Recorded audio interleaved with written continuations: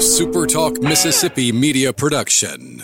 Toyota of Brookhaven has been voted best new car dealership in Southwest Mississippi 4 years in a row. Come see the difference. Exit 40 Brookhaven or online at ToyotaofBrookhaven.com. Great service, great savings. At Toyota of Brookhaven, we deliver.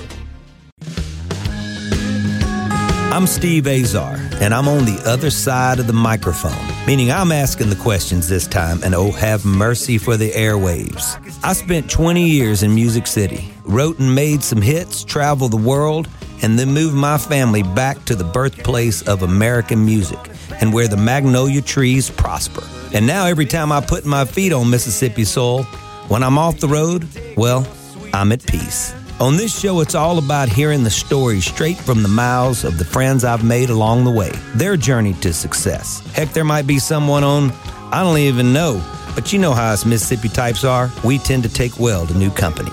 In a Mississippi Minute, all 60 of them. I'm Steve Azar. It's just like that muddy river, moving slow.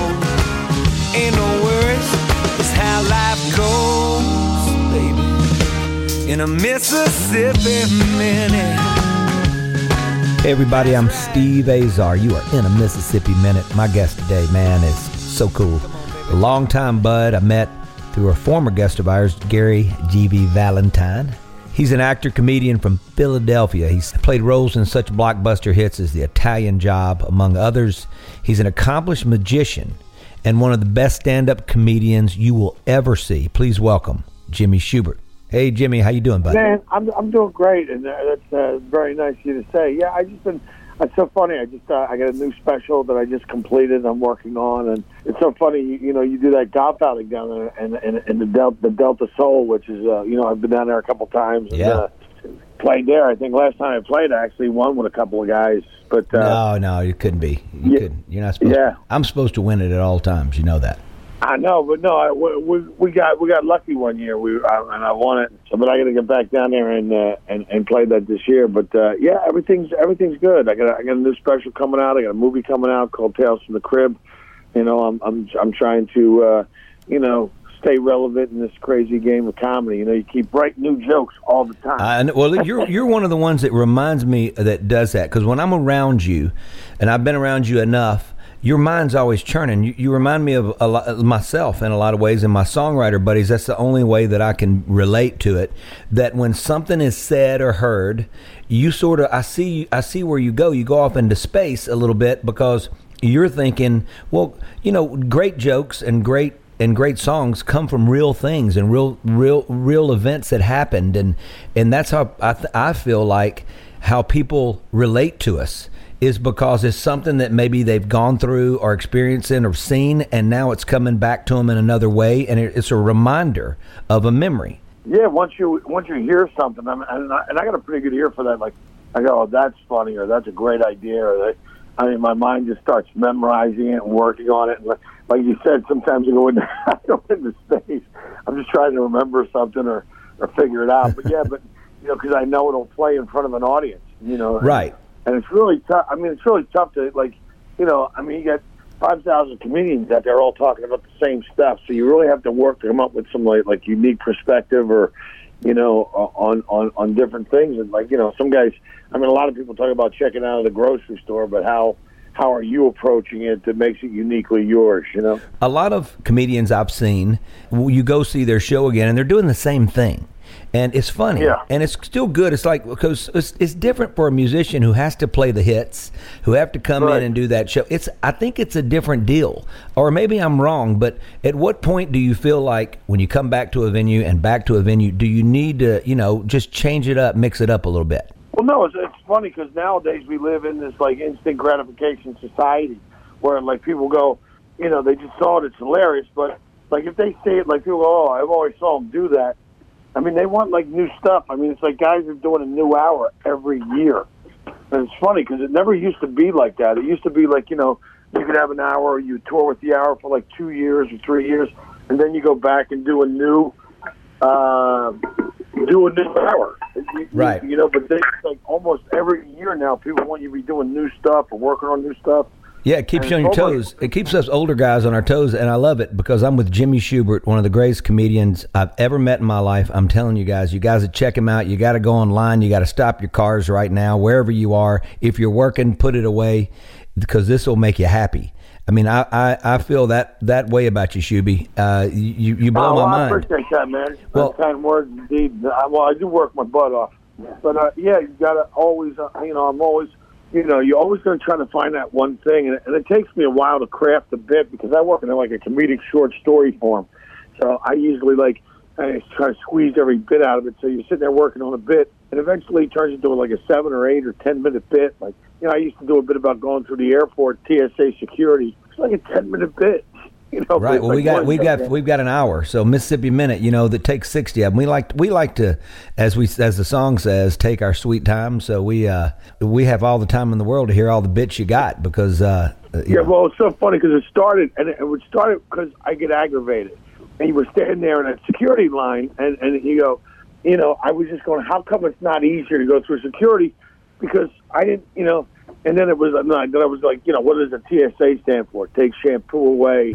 And, they're all federal government employees. I go, that should make you feel about as safe as a gerbil in the front window of a San Francisco pet shop. And I would come up with all these lines, and then it built about, they're pulling me and this 70-year-old lady out of line. I go, oh, great. The two guys with beards going, I heart Al-Qaeda, are skipping down the jetway. And me and Mrs. Doubtfire had a spread eagle against the wall.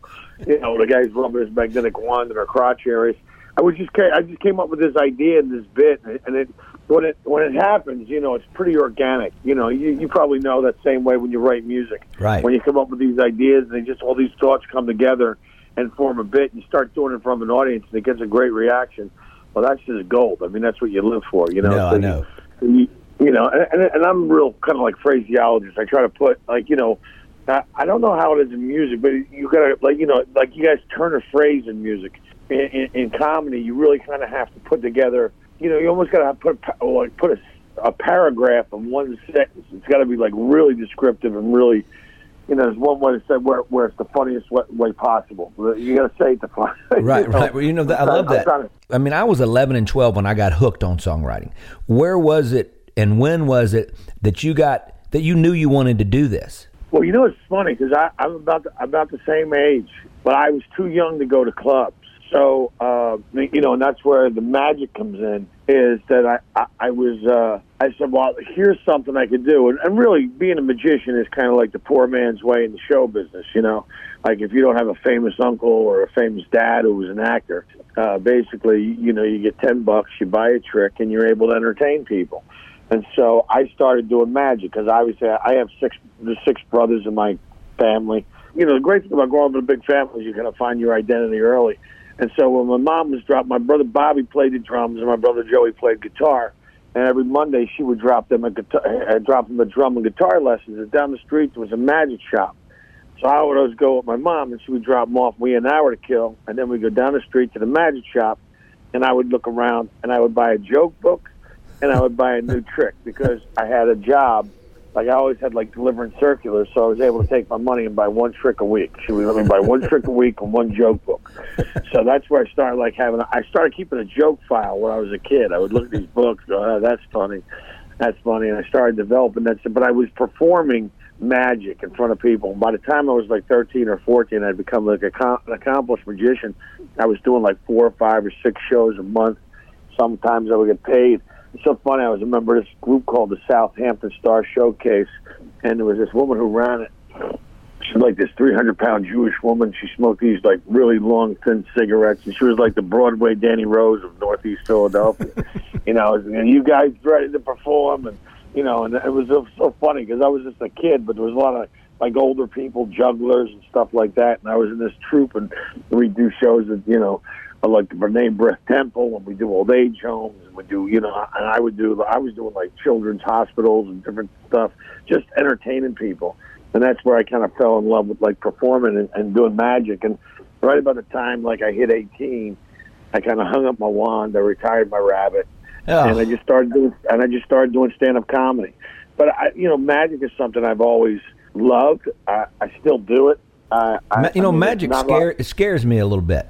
It's a little creepy, to be honest with you, and I love it from a distance. I don't like to get too close, so you're scared. I'm already getting scared a little bit because everybody that I've ever met, I mean, you must have been like a little wild child. I mean, like everybody saw you coming, you got a little devil child going, because you can do things that really intrigue us and that don't make a lot of sense. So I think that's my fear factor there. Well, it's funny because some people do have a lot of different reactions to it, and I assure you, none of it is magic. It is 8 hours of practicing moves and stuff like that. It's it's like anything else. I mean, the thing I love about magic is there's a discipline and a practice that goes into it, and it's really kind of like an antisocial art form. Because guys stay in their basement and they work on these card sleights and they work on these card moves for hours and hours and hours, and then they go out and perform it, and it looks like they've done something. And the thing I love about it is like it's this ancient art form that's been around forever, and it's devious, yes, but is it magical or the power of the devil? No, it's just somebody being able to fool your eye and your mind, and then create this magical moment. I mean, the discipline and practice that goes into magic, and because it's such an ancient art form, is that I know that people get scared of it. Some people that they freak out, and it just means you're doing it good. But I assure you, there's no power of the devil involved. There's about 8 hours. There's about 8 hours of your life in a basement in front of a mirror, which is creepy in its own way. I'm Steve Azar. You are with my buddy Jimmy Shuby Schubert. We're going to be right back. You're in the Mississippi Minute. Stand by.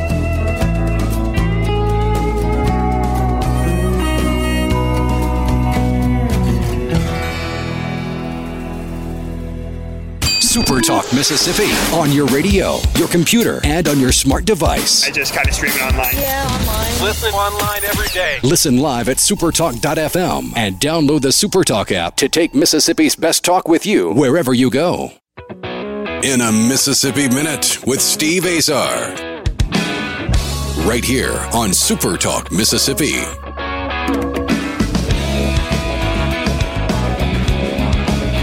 Hey everybody, I'm Steve Azar. You're in a Mississippi Minute. My guest today is Jimmy Schubert. One of the funniest guys I ever met. Makes a great living doing it, acting. Grew up, as he just has proclaimed, doing the magic act. Love it. What's funny, I was fourth in line, Jimmy. You were third. When you're making your way down the list, your parents sort of like, I know they're paying attention, but they realize they really got to go to work because the mouths to feed, and you sort of get left out in the cold a little bit. And I always say that It's funny. My brothers, my sister, they all had guitar lessons and piano lessons. Well, when I came along, and it didn't stick, and when I came along, my parents never even offered it. And so, it's so funny. I just, all of a sudden they saw me wanting to play guitar and they're like, oh. So, and I still tell Gwen today, she'll go, this whole time, you get into the thing of, I think that it finds you. And I don't think, we need to put it in front of them. We need to put the piano in front of them. Need to put I tried to make my oldest son a quarterback, and he's a filmmaker. I agree with you. Cause I got lost in the shuffle too. You figure out, and it's funny because my brother Bobby played the drums and Joey played guitar. My brother Bobby played the drums and Joey played guitar. I was in the back seat of my mama's car. Anyway, go ahead. That's how we do it. Keep going. Yeah, and so I think as a kid, you got to let your kids find out what they want to do. Like you wanted your kid to be a quarterback, he wanted to become a filmmaker. And I think kids find that. I think all you can do is encourage them when they find something they love to do. And right. I think that's the best thing you do, because I think kids look at that quarterback, that kid from the Oakland Raiders, that kid Todd Marinovich. Remember? Yeah. I mean, look what his dad did to that poor kid. Oh yeah, had his first cheeseburger and went nuts. Yeah, I mean exactly, because he ran him and tried to make him, and you're exactly, you can't. I don't think you can raise kids like that. I think you got to let them find out. Like you said, you wanted guitar lessons, you didn't get them, but you learned how to play on your own, and it stuck with you, and you just fell in love with it, and that was that. We're talking to Jimmy Schubert.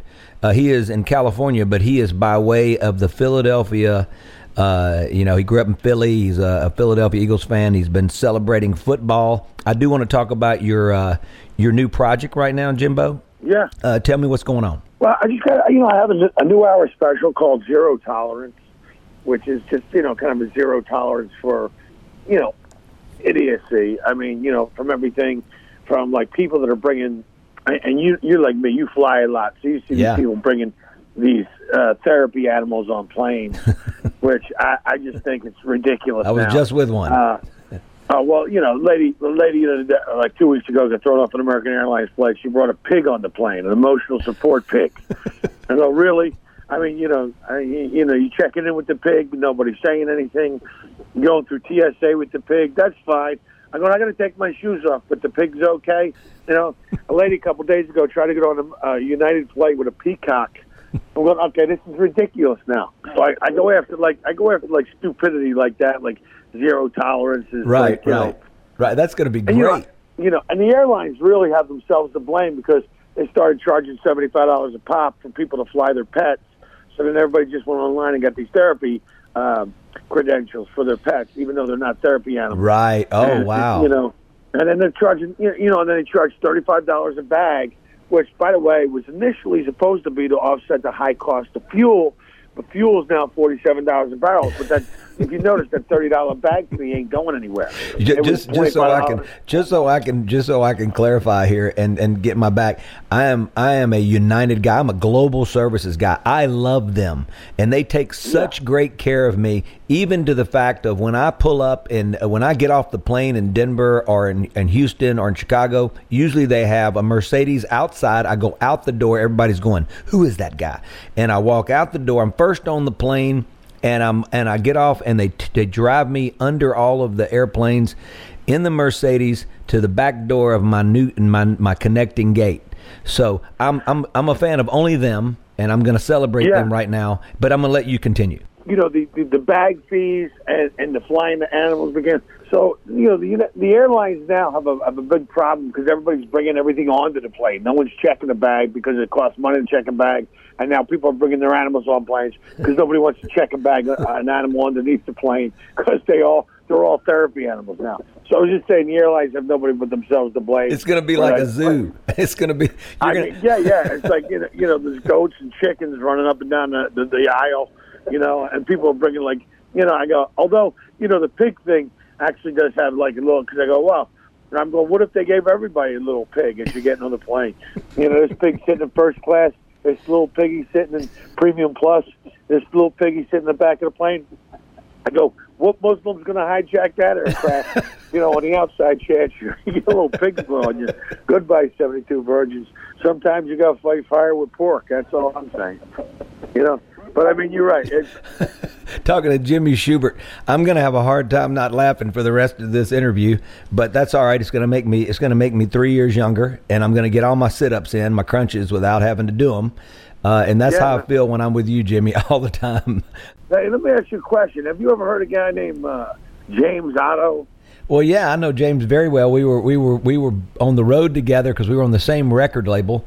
And a buddy of mine, I've written a bunch of songs. Jim Femino wrote with James's first hit. And so there's your Philadelphia comment there. How do you know James? And Ty Hendrickson. I just did a gig with those guys. Both were amazing. Yeah, James is a big boy, isn't he? Big boy. Yeah, big boy. Sings great. Got a great voice, man. I mean, it just. And I think I can take James, just FYI. It would take me all day. Take me all day. No, he's great. Well, he's a great guy. You do these gigs, you work with these cats, and you're both entertainers. But he was really a terrific singer, man. And we were doing this thing. We were doing Tim Wakefield, who was that knuckleball pitcher. Yeah. I just met Tim at the BMW last year. Well, yeah. Well, he has he used to do a golf outing, but now he does. He runs raises money for the school and down in Melbourne, Florida, where he lives for autistic kids and stuff like that. So, but he had put this great benefit on. So his story, right? I love it because he told us last year. It's the first time I met. He's not a pitcher. He's drafted. He's having a horrible year. He's going nowhere. He knows he's going to be cut, and he's trying to figure out his future. And he said one day during practice, during that year, he was goofing off throwing this knuckleball. And one of the coaches, I think his head coach, said, "What are you doing?" And he goes, "Well, I'm just goofing off." So when they came to the decisions, they said he's cut. And the coach goes with the organization, I guess, the A, AA, AAA, the majors, everybody's getting together from their designated team. And he goes, "You know what? I saw him one day goofing off, throwing this knuckleball." And they go, "Well, he's not a pitcher." And they go, "Yeah, but I want to just have a feeling. Let me just go suss it out. And I'll be dog. The rest is history." I mean, what's the chances? Well, I mean, it's amazing because I know he started with the Pirates. He was with the Pirates for 2 years. And then he went to the Red Sox. Right. He was with the Red Sox for 17 years. I mean, it's crazy. 17 years. And those, I mean, that's unheard of, dude. And that's and I guess knuckleball pitchers stick around longer than some of the other pitchers because it's such a hard pitch to throw. But wow, yeah, it's a great story. Well, I was a catcher growing up in my own little world, and I was a catcher, and I was fortunate enough to catch the guys that threw the hardest, then the guys that threw the most junk, but I never had to catch a knuckleball. And the only thing I can relate it to is when Craig Hendrick was punting for the Titans, we used to go out and try to catch he could punt a knuckleball. And wow. And the thing would come down. He broke glasses on people. He broke the orthopedic surgeon's fingers. I mean, you should see this thing coming because it's moving. It changes velocity. It changes side to side, and you never know what it's going to do until it's right upon you because it's still doing it, whatever it's doing. So that was amazing. Amazing. We're with Jimmy Shubert. We've gotten offline a little bit, which is typical. And he is in California, but born and raised in Philly. Jimmy, being Mississippi, being here, and being among all this great music, we are the birthplace of American music. So I'm going to let you lead us into the break. Do you want to hear Otis Rush, who's from our Philadelphia, Mississippi, or slide guitar legend Sonny Landreth? Let's hear Otis Rush from Philadelphia, Mississippi. All right, there you go. We're Jimmy Shubert. You're in a Mississippi Minute. I'm Steve Azar. We'll be right back. Baby, ooh, my love for you I'll never hide.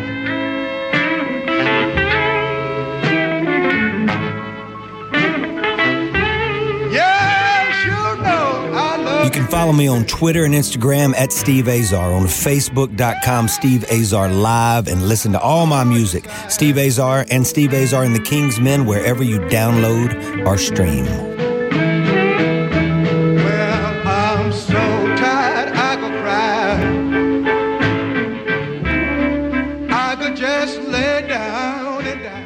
The SuperTalk app. Pop it in, and turn it on. Listen to your favorite shows anytime you darn well please. The SuperTalk app. It's free. Download the SuperTalk app now. In a Mississippi Minute with Steve Azar, right here on SuperTalk Mississippi. When you're young, you think you know it all. Yeah, you hot rod cocky. Everybody, I'm Steve Azar. We're with the fabulous Jimmy Shubert. You can catch him. Jimmy, tell me real quick. You're in a Mississippi Minute, by the way. I'm making sure we all remember that there's 60 of them, and we're going to take our sweet time. Jimbo, where are you going to be coming up? Shows you got, theaters, anything going on? To the 4th, I'm in St. Louis, Missouri at the Funny Bone in Westport. March 21st, I'm at the Park Casino in Philadelphia. I'm going to be in Boston on the 23rd and the 24th up there at my place, my buddy's place called Giggles here. Most people can go to my social media on Twitter. It's at Jimmy Shubert, Instagram at Jimmy Shubert, Facebook is my Jimmy Shubert fan page. I always have my dates listed, or you can go to my website, jimmyshubert.com. Has all my dates listed. I love it. Yeah. Well, I just for our listeners to understand, I know I've said this, but you gotta trust me on this. I feel like Jimmy Shubert is, if not the funniest stand-up guy I've ever seen. I've been around people, Jackie Flynn's so great. I got to have Jackie on the show. He's so amazing. Jimmy has an energy about him. Of course, our boy GV, Gary Valentine, incredible. They're all you guys are all so different, and that's what I love. Y'all all take on this role of who you are. When GB gets on stage, it's the thing that nobody else has, and it's with Jackie, with you, it's so different. I mean, it looks like, oh my gosh, you kind of walk on, and then it becomes intense, and so explain that. You know, I mean, what happens to you live? Because I know it seems to be, you're not putting on, Jimmy. It seems to be who you are. Yeah, well, I'm very passionate about making people laugh. So lots of times I get very passionate, and sometimes people mistake that for anger, and I'm not angry. I'm just excited about what I'm talking about, and I like to make people laugh. I mean, it's my passion. But that's the thing and I like to do it on a level that, I like to hurt people with laughter. I like to laugh them so hard, like I always go, I'm like the Steven Seagal of comedy. Like, I want to hurt you with some jokes.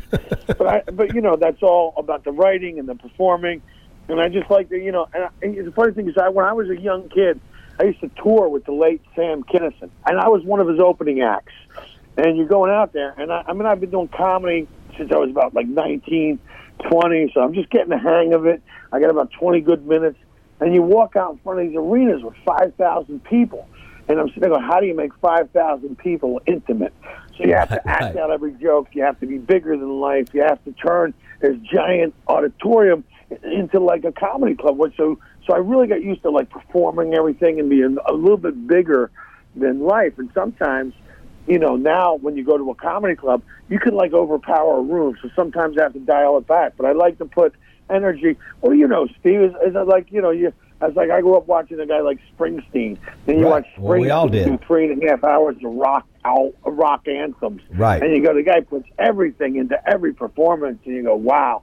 And or you can go watch the Jim Blossoms do their one hit at that, and you go, and I was watching it, I saw the Jim Blossoms, and the guy was singing, he had his hands in his pockets. I go, wow. So I just like to put everything out there on stage. And so, so I do kind of attack the stage and put everything I have into, my performance. I want to do well. I want the audience to have a good time, and I want to leave it all out there. So that's how I go about it. We're talking to Jimmy Shubert, actor, comedian, and he does put it all out there. You guys have got to go check him out online. You got to go check him out when he's in your area. It will make you feel youthful if you're not youthful. It will take years off your life because you're going to feel so good when you leave. And I got to take people back to a couple things, Jimmy. So when we did Kevin James and Ray Romano, I guess maybe Adam Sandler's event in California, a golf event one day, and they had at the end of it, they had a joke off. And they were given a trip for the whole weekend, all expenses paid, to one of the casinos, the suites, the planes, all the stuff. And but regular patrons got to participate in the joke off as well. And then you had all the judges and everything. Well, I was watching you, and I was going, I noticed that you hadn't signed up yet. And so people were getting up and doing it. And Adam Sandler got up, Ray got up, everybody got up, regular people got up. And I remember looking at GV, and I said, Gary, why hasn't Jimmy gotten up there? And he goes, well, if it happens, it's over. And so all of a sudden, you were kind of giving them a little bit of a laugh when people would tell jokes. I just look at you going, like, that's all right. And then all of a sudden, as it went on, I saw you walk over and sign. And you don't know this, but I know this. I saw Adam Sandler look at Kevin James and go, dang, like he's signing up. And then you get up and you do the joke. Yeah, I guess it was less than a minute. The place falls out, and all they do is make you champion. That's amazing to me. I was just waiting to see who was going to go up and tell a joke, and everybody was telling a joke. And and the other thing is the street jokes. You want to make sure, but I had this joke in my back pocket that I was saving, and I was just waiting for the trip to Vegas. Yeah, it was a trip to Vegas to go see Love. They gave you a room for the night, and you got to go to Vegas and go see the Beatles show Love up there. Did you do that? Did you get to do it? Yeah, I loved it. It was amazing. It was at the Mirage, where Kevin, I guess, played when Kevin does stand up and stuff. Right. Right. So, well, when the funniest people in the world, or the most, people that are so successful, having big TV shows, monumental, when they look at you as that good. I mean, we have it in our industry where we've always known songwriters were that good, and when they got up and performed, and I'm going like, wow, that's amazing. I mean, so I get that in our world. So let's talk about being on The Last Comic Standing. I love it that you went deep into the run, but so like when in The Voice or now American Idol, whatever, all these shows, you know, they're not producing anymore the stars. They're TV shows. And I've seen some of the contracts, man, they're brutal. So it's almost like you want to get toward the end and then you want to sort of just tank. so you won't, you know, you'll take advantage of the massive audience. So you went pretty far into that thing. Yeah, I made it into the finals, and then I ditched out because if you made the top 5, then you had to go on a 50-city tour, and they weren't going to pay you. I mean, they got these guys on a tour bus. They took them around the 50 cities. They weren't even staying in hotels. They were staying on the tour bus. Yeah, which is crazy. Welcome to my world. You know, yeah. I look at some of these guys, and some of these guys aren't any better or further along. I've done movies. I've done TV. I've had development deals. Everything they were offering, I've already done. Right. And the fact of the matter is that even if you win, like Rodman, the guy who won, I mean, they gave him a development deal and stuff, but he didn't get a TV show. He didn't get any of that stuff. It's like it's so funny. So I just want to use it for the like you said, as to get the exposure to that mass audience, and then ditch out. And what was funny is because I grabbed one of the other comedians, this girl named Zainab Johnson. It was a 6 foot tall. She was a bald black woman who was also a Muslim, and she was really funny. I thought she was a stand-up on the show, and I thought she should have gone further into the show. And so me and her, I took her out on a tour. So we did our own like mini. I love it. Mini Last Comic Standing thing because I put that stuff together. And she wound up getting signed by my agency, and you know. And I see you're doing more for her. You've done more for her than a lot of the shows are doing. The bottom line is that music is oversaturated now. I mean, you know, you had Kelly Clarkson, you had Daltrey, and Daltrey didn't win, but he sure turned it into something great. You had Jordan Sparks. Yeah, you don't have had to Carrie win Underwood. to win. Yeah, right. They're kick and tell. But think about all of our good friend Javier Colon, who won The Voice the first year. I mean, he toured with the guys from Maroon 5 and all those guys and Adam and all that. But the bottom line is, you know, it sort of ran its course, and the record label worked his record for like 2 weeks, and that was it. And so the deal just wasn't a great deal.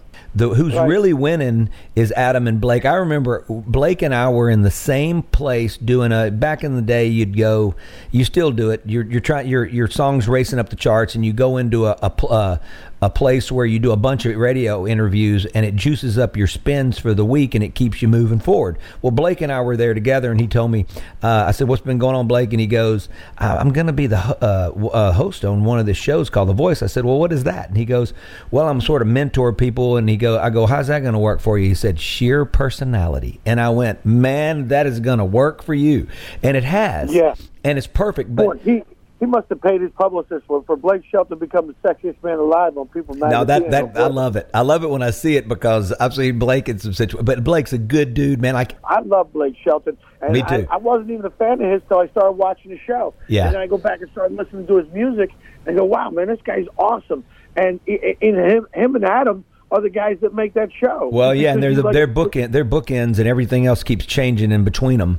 But those guys, as long as they're doing it, I mean, they're fantastic. They're yin and yang, man. It's just perfect. Well, why would they not? I mean, every week they get exposed to millions and millions of fans. Yeah. Like, you know, people don't realize, like, as an artist, all you need is that break or that exposure to that mass market, and you're going to find a fan base. The fan base will find you.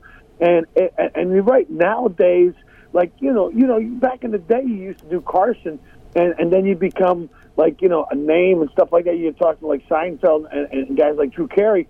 Or if they would do Carson, the funny thing is that is all missing from late night television now. Right. I mean, a lot of these late night shows have become like People Magazine, where they bring in established acts, and it's kind of like they sit around and backslap each other, and hey, we love you, and you know, but. I mean, you know, these reality shows have provided an outlet now for discovering the new talent, and there's a lot of people that are like amazing singers that they get these breaks and go, wow, how can I haven't heard about this person before? Right. And you're right. You don't have to win the show to win the show. I think if you get exposure, and I think if you have, and you bring your artistry and you put out a great album, I mean, you're going to find a fan base. I love it. We're with Jimmy Shubert, one of the greatest comics on the planet, and we'll be right back. Stand by. What is your name? What is it? Super Talk Mississippi, #1 in the Magnolia State for news, weather, sports, and talk that matters to you. Don't you forget it. Super Talk Mississippi, the Super Talk app, and supertalk.fm. In a Mississippi Minute with Steve Azar, right here on Super Talk Mississippi.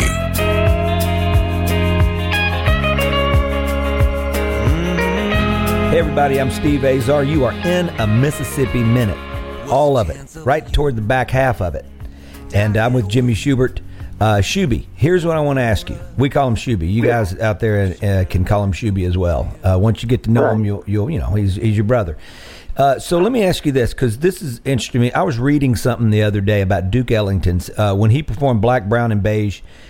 I think it was back in the early 40s. I wake up in the middle of the night and I've got Flipboard and I just, I go into different things that interest me. And this was something I saw. It was segregation was at its height, even in a city like New York. Okay, people would come in like Eleanor Roosevelt and Frank Sinatra, and they hung out with like Count Basie and other black celebrities, right? So Duke Ellington's Ambitious Jazz Suite, I think it said, was like a genre-changing theme. But what it did was it united color. And as art often does, art doesn't know color. Art just knows people and emotions, and that's what I love about being an artist. So was there a comic that that sort of, I know when I think of Richard Pryor, I think of Eddie Murphy, in my time, in your time, but was there comedians of color that came along and changed it? Yeah, well, it's funny. I'll bring up this guy's name who's been, but they've kind of drug him up. But Bill Cosby was the first African American to be on a sitcom, be a regular on a TV show. Right. It was I Spy, and he was the first African American cast on the TV show. I mean, Bill Cosby was like royalty, American royalty. I mean, that guy. Obviously he's done some things lately, or was doing some things. But people love Bill Cosby. Right. I mean, but Richard Pryor for certain. I mean, Richard, because like you said, like music, like sometimes out here in LA they do like a refried Fridays, which is like all Mexican comedians, or they do refried. Refried, I love that. Or they do, they do an Asian themed comedy night. I think it's great because a lot of guys, sometimes it's tough to get spots. I've always been a guy who's like, diversity about the arts, but I think lots of times when they do those shows, they limit themselves to a specific audience. And I think the only yardstick you have to measure a comedian or any artist is like, it's like whether they're funny or whether if their music's good. I think talent, like you said, knows no color. It's so funny because in show business, they got this big diversity push, which is great, and it's fantastic. But it's like, my agent told me, they go, I don't want to see white guys anymore. And I was going, wait a second, well, why is that? I mean, they were the ones who didn't really give the opportunities to African Americans or these other folks, and now they want to go the other direction. And I go, it's just weird. They kind of overcorrect. Or whatever the deal is, and so I think that I love that they do. Society tends to overcorrect, and a lot of times the people in the minority can scream loud enough, and it just sort of works out. Like speaking of everything that's going on in Hollywood, I mean you're there. I mean you probably can't go to a lunch or dinner or anywhere without just who's next. The whole Me Too, the everything that's going on. You think about Bill Cosby in The Fall, and you think about, Richard Pryor, just reading something about him and Marlon Brando. And I mean, it's just all like, I guess Quincy Jones coming out and in a book and just telling all. And I mean, it's just like a free, I mean, do they lose their minds, or they feel like they're invincible, or do you no. Well, it's like, I mean, if you look at the news today, I mean, Caitlyn Jenner just came out and said she's been sexually harassed by Bruce Jenner for years. No, I'm kidding. I'm just joking around. But the thing is, it's like, I think it's high time that this happened because, it's like it must be nice to be like an 18-year-old actress in Hollywood now, not have to worry about some lecherous creep putting you on the casting couch. No, absolutely. Absolutely. I just want to make my dreams come true. And, and it's not just men that do this. I love that they like to group, they like to group all the men in the same category. No, because I've never treated people like that. No. And it was just the way I was raised. And it's so funny. If you don't know how to interact with the opposite gender when you're about 6, 7, or 8 years old, because my mother taught me how to do that. Right. You're certainly not going to have to do it when you're 45. Well, you got sisters and your mom, and I mean, how would you treat anyone? How would you want them treated? It's simple. Yeah, exactly. Yeah. It's always been like that. I'm just glad it's kind of been kind of exposed. Jimmy, what they're doing now is they're weeding out a lot of these people that there was always an ulterior motive, and you always had to do something unethical or crazy and sickening to be able to survive being in the business. I think it's a good thing they're cleaning it up, and they're going to make room for people like you and my son Strack, who always worried about dealing with people that are basically have zero morals and zero ethics. Yeah, well, that's the that's thing good. About Hollywood. They don't have any moral compass, but they do like to take the high ground like they do. Right. And the thing is a lot of the people knew about Harvey Weinstein. They enabled Harvey Weinstein, and he was friends with Hillary Clinton, and he was friends with Oprah Winfrey. And so, this guy had cover. Now, I'm sure he wasn't that guy in front of them. He maybe was a different guy. Right. But certainly what he did was criminal. It bordered on rape, and what Bill Cosby did is criminal. And I think finally it's like, they've got to come up with a code of behavior. But I've never treated people like that. I don't know how tough this business is. The business to get into is already tough. Yeah. Well, I'd rather not be in the business. I'd rather not be in anywhere. I'd rather not exist or coexist if it means being that way. We're with Jimmy Shubert. It's been a privilege and honor, and always bizarre in a certain way that I love, that gets me excited, talking to my man Jimmy Shubert. Check him out at Jimmy Shubert just about everywhere. Check him out online. You guys got to trust me. It's amazing. Jimmy, I really appreciate it. You've been in a Mississippi Minute. I'm Steve Azar. Thank you, brother. Thanks for having me, Steve. Thank you, brother. I'll talk to you soon. I love you, baby. I'm Steve Azar. In a Mississippi Minute, all 60 of them, where you can take your sweet time.